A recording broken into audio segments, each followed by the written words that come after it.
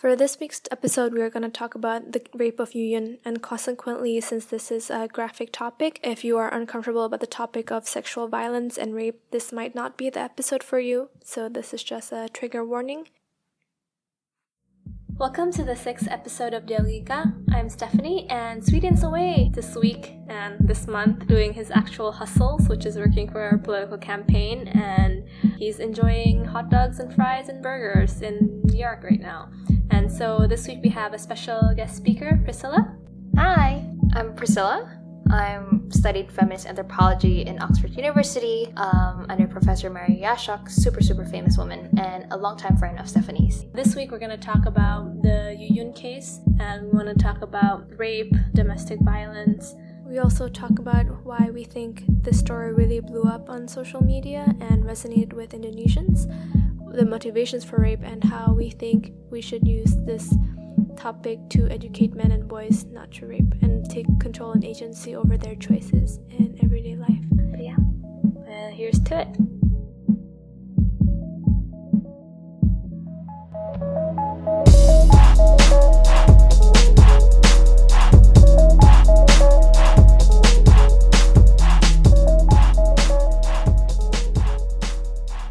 We want to do a quick rundown of the events that happened leading to Yu Yun's death. On April 2nd, young girl Yu Yun was walking home from school. She just came back from her Girl Scout activities when she was stopped by 14 young men, one of which was her ex-boyfriend.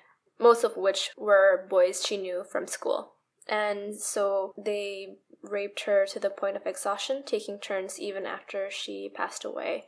And they threw away her body in a ditch and covered it up with leaves and left her to rot. So her family tried to find her and couldn't find her, and eventually they organized a local search and rescue and found her dead body, from which 4 days later the police came and arrested 4 boys initially and then another 4 boys after that. So of the 14 men who raped Yu Yun, 12 of them are in custody and 2 of them are actually still on the loose. Initially the news didn't gain that much traction. The events were reported on local media, but it didn't go national until 1 month after that, when activists who noticed that this happened started to use this hashtag Nyala Untuk Yu Yun to bring greater visibility to this incident. Yeah. By May 2nd, BBC published a huge report on it, during which the case got a lot more exposure. Within a month, Nyala Untuk Yu Yun already gained 13,000 posts in the media. And women activists and other women in general saw this lack of attention as a general disregard for women's issues and the safety of women in Indonesia, and found that this crime was a very good rallying point to talk about sexual violence in Indonesia in general as well, and the idea that we need to improve the laws in sexual violence and how to handle these kinds of cases in the future. This got so much traction that the government is now revising a draft for the laws against the violence against women. This, I think, is just a very notable case because as an Indonesian, I never hear cases of gang rape escalated to this scale. Mm-hmm. And I'm really glad to hear that it's getting the right traction from the government and that stronger sanctions are being discussed. Yeah, but so the thing that was, I think, really galvanized a lot of activists was the fact that no one in government really took notice until the netizen and social media outrage became too big. Yohana Yembise, the Minister of Women Empowerment, actually said, and I'm quoting from Antara News here, "Indonesia is mourning. This case has shocked the state. I think such a case has happened for the first time in Indonesia." She didn't actually know this happened until news of the sexual crime on the BBC and all of these other media came. And then her son, who was studying in Britain, told her about this. So, yes. Good job, Minister. Actually, this is not the first time. That was me being sarcastic, if you guys don't know my sense of sarcasm. But yeah, this is not the first time. This is absolutely not the first time gang rape happened in Indonesia.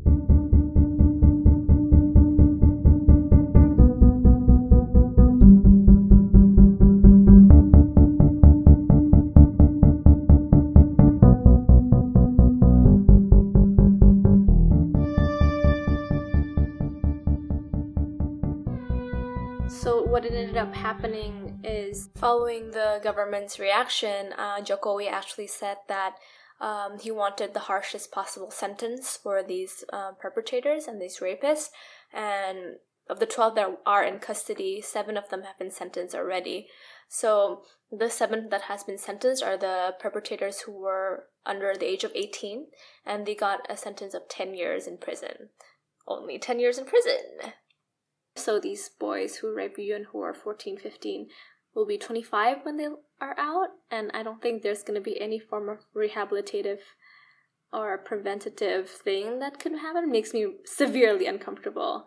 And we don't have sex offender registry, right? So how do you know if your neighbor or the person you're employing wasn't a former rapist? That kind of creeps me out a lot. That should creep everybody out. Yeah. I'm Indonesian. I followed the news quite religiously, and we've heard cases enlarged in other countries, but I think this is the first time in Indonesia. Why do you think that's the case? Why is it? Is it now? Is it social media? I think it's a confluence of factors for sure, right? But I think in this case, one, this is the right case, right? The idea that this is a victim that is relatively young. She also fits the model of the blameless victim, and this is disproportionately contrasted to the fact that there's like 14 young men who raped her, right, and killed her, right? So that gross disproportion of the violent act really propelled it into the spotlight. So if I think there was only 2 guys and her, it wouldn't have this much attention. But I think it's also the fact that there's a clear protagonist here who we're rooting for, right? Yuyun, like, she's a relatable person, right? Like, we're all 14 once, and everyone has a sister or a daughter or someone they can consider and put their identity into her, And she's just doing something that's so innocuous, commonplace, right? Yeah. for everyone. She goes home to school. Yeah. Now, when I first read the news, I felt speechless and appalled, and as a woman in this country, feel even less safe. Yeah. You're just going about your daily life, and suddenly you are attacked by 14 men. The idea that violence against women is something that is not commonplace, or is that something that is rare and once in a blue moon thing, is very not true for most girls, right? Like, all girls, all women, this was a hashtag for a while, right? And like, hashtag yes, all women. So like, the idea that all women at some point of their lives have feared for their own personal safety is not surprising to us, right? I don't know if you have experience in this, but like... Oh no, I'm completely paranoid about everything about rape. That's just me, and I don't think it's just you. I think that's all women, Like, we've all been in situations where it's been uncomfortable for some reason. You walk home, and when you're alone, you walk faster. You clutch your bag. You hold your keys. You have a pepper spray, and you have, when it's just you and a driver and another passenger in a bus, you would imagine scenarios where you get kidnapped just because that's what you read in the news. And it could happen to you. And for women, that's definitely the thought that goes through our mind. It could happen to me anytime, anywhere. The most dangerous thing is actually not stranger danger, right? Like, the idea that you're going to be raped or attacked by someone you don't know. Most of the time, like Yuyun's case, it's somebody who you know. How one of these perpetrators was actually an ex-boyfriend of Yuyun, right? So I think that definitely has a factor. And even if he wasn't in that group, like, the fact that, it's an acquaintance who raped her, and the chronology was also that she refused to, like, hang out with these guys. So these guys were like, oh, come, like, they were catcalling her, and then she refused to, like, hang out with them. She just wanted to go home. And so they decided to commit the worst thing possible. That idea of just, like, men feeling entitled to women's attention and feeling entitled to women's bodies is, like, very problematic, but also true in a way, in, like, both small and big scale, right? Because this is, like, I think a lot of women often feel that, if a guy is nice to them, they have to be nice back and give them the time of day, right? And, like, guys always have this, oh, I'm a nice guy, why doesn't she, like, pay attention to me,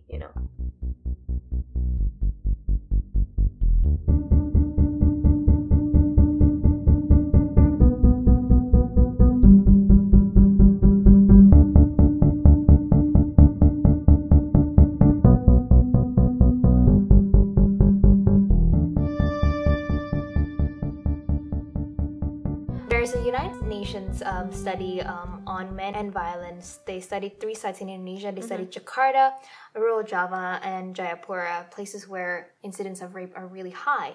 Now, they surveyed the perpetrators of rape and tried to understand what were their motivations when they were raping a person.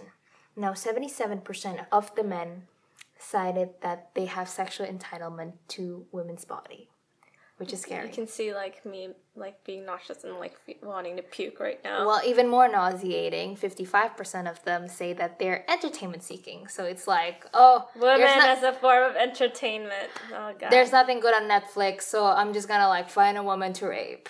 And then 30% of them rape a woman because of anger, or they want to punish the woman. So basically, I had an employee before who actually we found out beat his wife, and we tried to get her to report to the police, and she just wouldn't. This idea that she doesn't want to upset the family, she doesn't want to change the family dynamics, and the idea that she brought it on or she blames herself, that's still very much entrenched in women's lives, right? Like this idea that they brought it upon themselves or they're gonna blame themselves. And even if they do report it, I think one thing that we would worry about is how the police would handle the problem, right?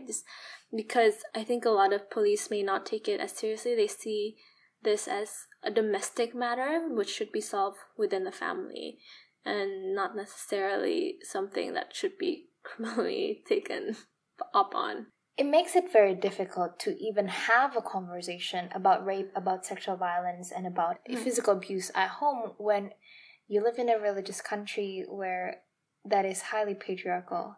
And they say, man is the leader of the family. Yeah.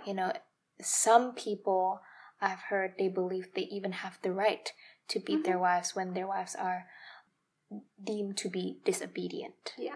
We as a country don't really have a dialogue about what is healthy relationships and sex, right? Actually, I have an acquaintance who endured domestic violence for 18 years of her marriage. She came out to her religious leader, a Christian religious leader, the pastor, and saying that I want to get a divorce. And so the pastor, instead of reporting it to the authorities or taking more being more supportive, being a decent human being, he actually along with the woman's family interpreted that divorce is wrong according to the Bible, and that the woman should just stay in the marriage. Well, that woman continued to be abused for another 10 years before she realized, you know what? Enough is enough. Enough is enough, and I'm just gonna go on a divorce. Which is very sad, because then you have some interpretations of religion justifying violence. Yeah, and modesty or covering yourself up in different religions have been, blamed or been the prerogative of women to do, right? The idea is that you shouldn't entice men to rape you and cover yourself as the imperative for you to do. So this idea that you're culpable for the violence that happens to you is, I think, set up by religions who put the blame and who put the duty of women to guard their modesty, right? Instead of teaching men not to rape. It goes back to the whole question of rape being an issue of power, actually, and not an issue about sex. Yeah. And the whole Yu Yun case is a perfect example of that, when it's highly likely that the men felt rejected in one way or another, and felt that in order to gain their respect or their masculinity back, that they had to rape the girl. Yeah. So there's several theories of rape. So this idea that, one, there's a sociobiological theory of rape. So this idea that rape is in the nature of men to do. They point out to the fact that animals rape other animals, so dolphins, orangutans, and other animals force sex. The dominant male forces sex on a female, and this somehow proves that rape is inevitable, which is one false, right? Even if it's true in nature, it doesn't have to be the case that it's inevitable. Men have an ability to control themselves, right? So I think this is definitely one of the weaker theories there are. So the control theory is rape as power, right? For men, how can they feel slighted or somehow feel like they need to assert their dominance? They use rape as one mechanism they can do that.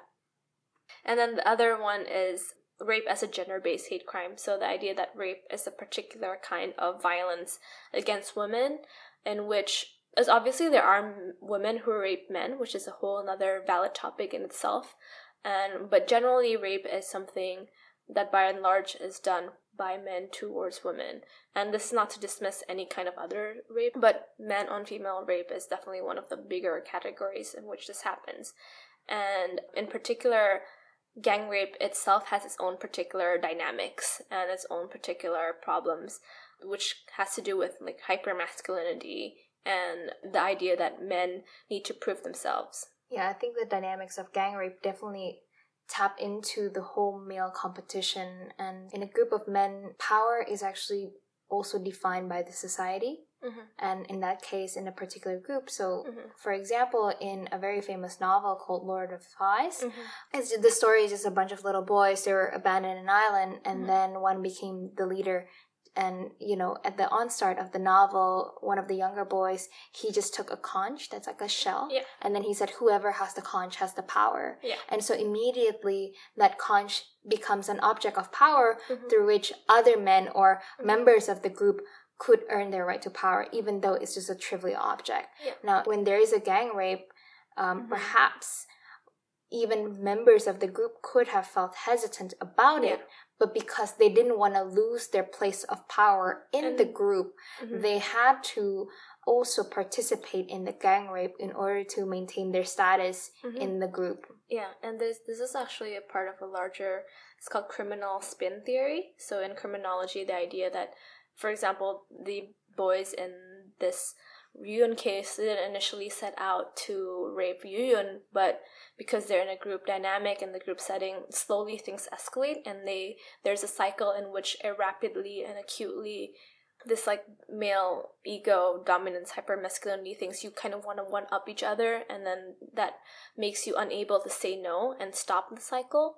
And so like it's kind of like bandwagoning into something that's just so heinous and so obscene and ununderstandable to us, right? Like, how can this happen, right?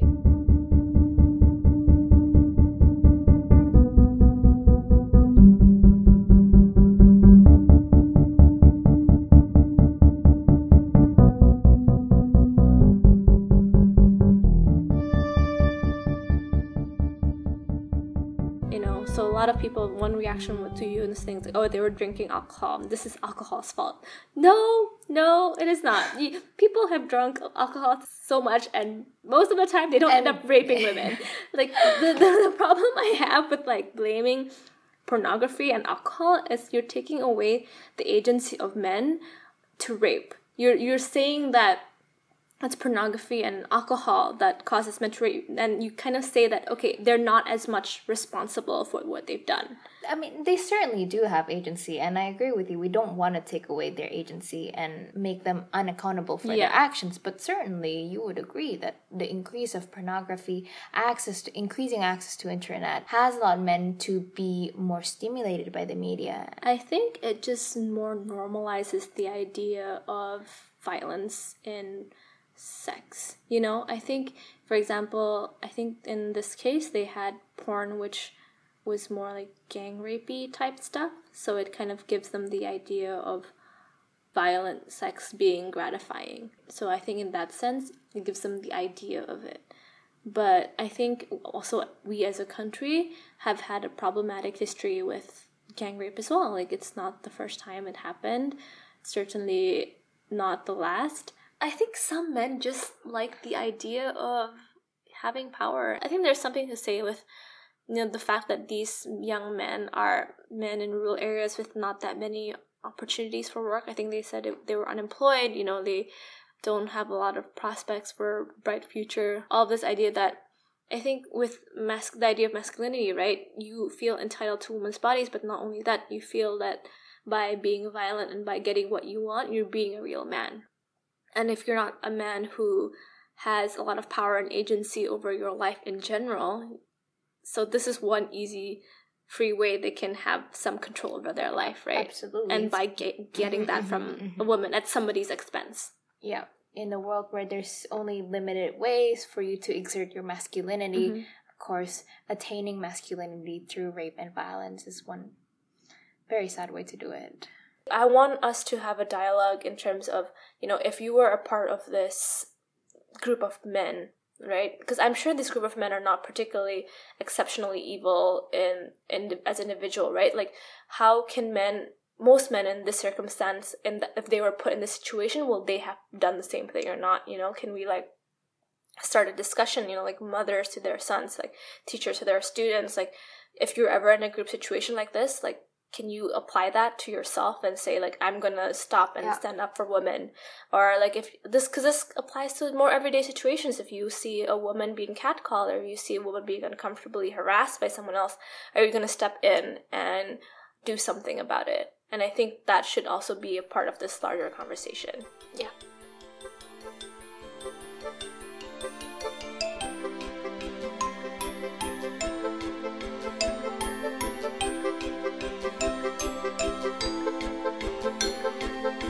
And this is this week's episode of Dialogika. Thank you for listening to this episode.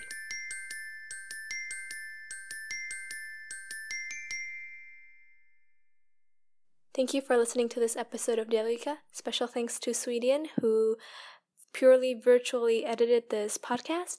And as always, music credits goes to Ryan Little, Jazzard, and Brooke Capri. More information about this topic and this case on our website, dialogika.id. And if you haven't yet, please like us on Facebook and Instagram. Tune in to our next episode in 2 weeks. Thanks.